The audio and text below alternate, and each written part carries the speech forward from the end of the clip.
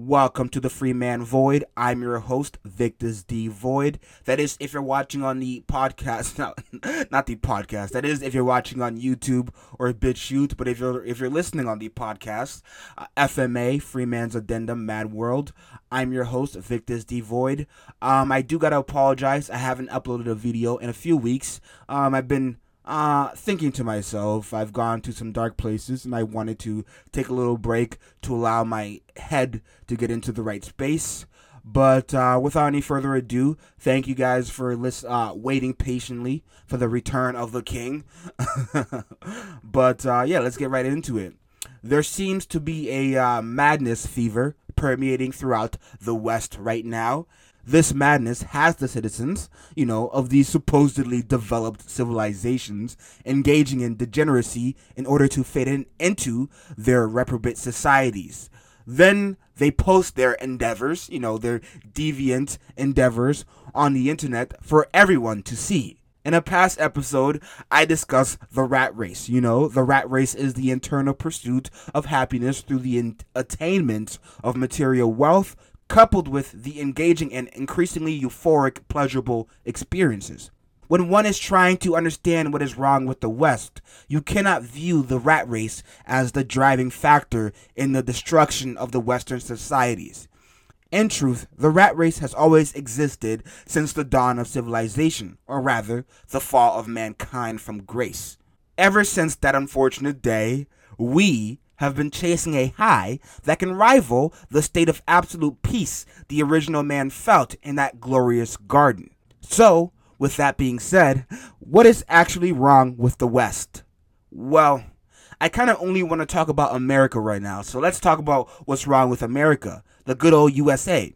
Every other nation is irrelevant to me for now, and the truth still stands. When America is down bad, everybody else is down bad. So let's focus in on America. I'm sorry to those other nations. I don't mean to disrespect you guys, but I am living in America, so therefore that is my main concern for now. In order for us to fully understand what is wrong with American society today, we need to take a trip back in time a few thousand years. Let us go back in the days of the Roman Republic, specifically the fall of the Republic. You see, the current state of the American society or the American system has many similarities with the Roman Republic during its last days. There's this website I found called Students of History. There's this article, I believe, or maybe it's like an online textbook. Not sure. I don't really know. I'm slightly retarded. Autistic, which is basically the same, almost. Anyways, the article is called The Decline of the Roman Republic. Without any further ado, let's get into this textbook article little mishmash. Starting right off, the textbook or the article says that one of the contributing factors to the fall of the Republic was that the government was complex with many leaders and councils at different levels. Very curious. This seems awfully familiar. It appears the uncontrollable growth of bureaucratic barriers like various levels of governance and systematic policymakers only makes life more difficult for republics. Fascinating. Do you know of any other republic that is experiencing systematic operational issues as a result of the uncontrollable growth of bureaucratic barriers? Is there any other nation that has created various new government organizations to handle tasks that aren't really necessary and only make day-to-day operations more difficult? Think carefully as I get back to this article. However, this is where this article kicks in. However, many problems began to emerge with the growth of the Republic. Economic problems, government corruption, crime, private armies, and the rise of Julius Caesar as an emperor all led to its eventual fall in 27 BCE. Rome's continued expansion resulted in money and revenue for the Republic. Corruption and bribery increased in the government for officials to gain power and access to this money.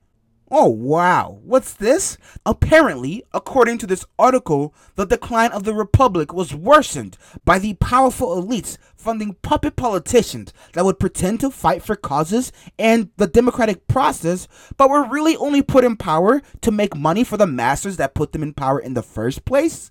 Wow, that's honestly shocking. Do you know of any other glorious republics suffering from this issue? Well, Let's take a look at what occurred during George Bush's presidency. Here's a reading from an article written by the Financial Times. The U.S. has overwhelmingly borne the brunt of both the military and reconstruction costs, spending at least $138 billion on private security, logistics, and reconstruction contractors who have supplied everything from diplomatic security to power plants and toilet paper. An analysis of the Financial Times reveals that the extent of which both the American and foreign companies have profited from the conflict, with the top 10 contractors securing businesses worth at least $72 billion between them, none has benefited more than the KBR, once known as Kellogg's Brown and Root, the controversial former subsidiary of Halliburton, which was once run by the infamous Mr. Dick Cheney. Big old Dick Cheney, vice president to George W. Bush, who was awarded at least $39.5 billion in federal contracts related to the Iraq War over the past decade. Two Kuwait companies, Agility Logistics and the state-owned Kuwait Petroleum Corporation, are the second and third biggest winners, securing contracts worth $7.2 billion and $6.3 billion, respectively. The U.S. hired more private companies in Iraq than in any previous war ever, and at times there were more contractors than military personnel on the ground. By the way, it is common knowledge now that the Iraq War was fought entirely over oil as well. So, a sitting U.S. president started a war over oil for oil corporations that ruined the lives of millions of Americans. And he then stole money from taxpayers to give to his already ultra-rich buddies who controlled military contracting corporations. Wow, unbelievable. The unfortunate truth is, though, Mr. Georgie Bush isn't the only president or politician to do this. Ronald Reagan, the glorious Ronald Reagan, was a Hollywood actor recruited to play a politician for the Republican Party back in the day when the Republicans were the problem. Well, they still are, but now the Democrats are running the show, and they're the problem because both parties are the problem. You know, don't you get it? There is no right and wrong between the Republicans and the Democrats. They're both shit. Or I should say, shite. I'm trying to stop swearing. Please pray for me. I want to get better. By the way, during Ronald Reagan's presidency, did you know that the federal debt held by the public nearly tripled in nominal terms from $738 billion to $2.1 trillion? This led to the U.S. moving from the world's largest international creditor to the world's largest debtor nation. Wow. But there are even more politicians who served as puppets. People like every other president since Theodore Roosevelt. But even Roosevelt's career as president is peppered with the occasional special interest operational footprints.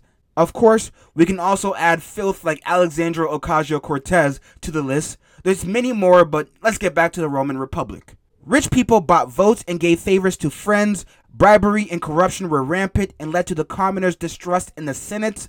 Many people were bought back as slaves from Rome's conquest. The capture of slaves created an influx of cheap labor and hurt the lower classes and disrupted the agricultural system. Many local farmers could not compete with the wealthy farms that used slave laborers and eventually lost their land. When Rome's conquest declined, so did their sources of income. This decrease in money resulted in the loss of support from the people of Rome and created an enormous stress on the economy. Officials then began to tax their citizens, furthering discontent. Wow. So you mean to tell me that even back then in the days of Rome, their armies, which were their corporations comparable to modern-day conglomerates and multinational dystopian business empires, brought back slaves for the elites to use as an alternative to avoid paying citizens? Almost like American corporations using slave labor in China and third world nations instead of maintaining factories in the U.S. to pay their workers what they're worth. Wow. Unbelievable. I didn't see this coming at all. With no police force, crime was out of control in Rome, and people feared for their safety. The wealthy hired their own private armies for protection. Many of these political armies killed people and stole their land. These grew large in some cases, and they owed allegiance to a private citizens as opposed to the Roman government. Wow, that's crazy.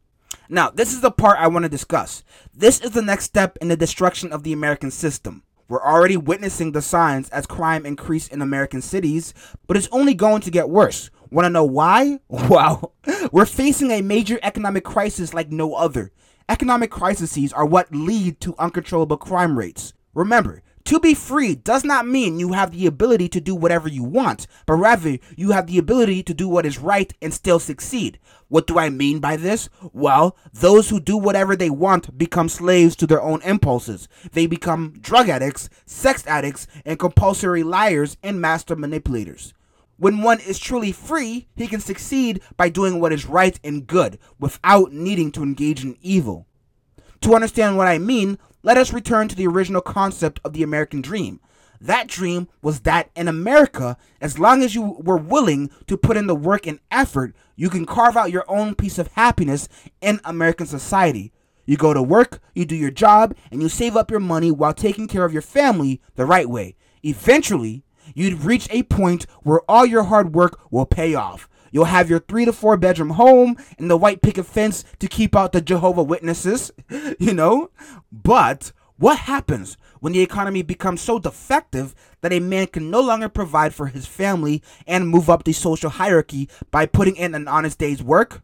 What happens when young couples can no longer afford to buy starter homes because giant real estate conglomerates are buying up houses and land to profit off price increases and then renting them out for $3 to $4 grand a month? What happens when the cost of putting a child through a 4-year university becomes just as expensive as a starter home itself? What happens when an individual becomes completely incapable of succeeding in life despite following the rules they were told would bring them success? Well, things get dangerous. Violence, panic, fear, suffering, starvation, and death. Speaking of starvation, did I mention we are facing a food shortage? LOL. We're fucked. We are fucked. To finish off this week's episode, since the Roman Republic fell and became an empire, does that mean the American Republic will also?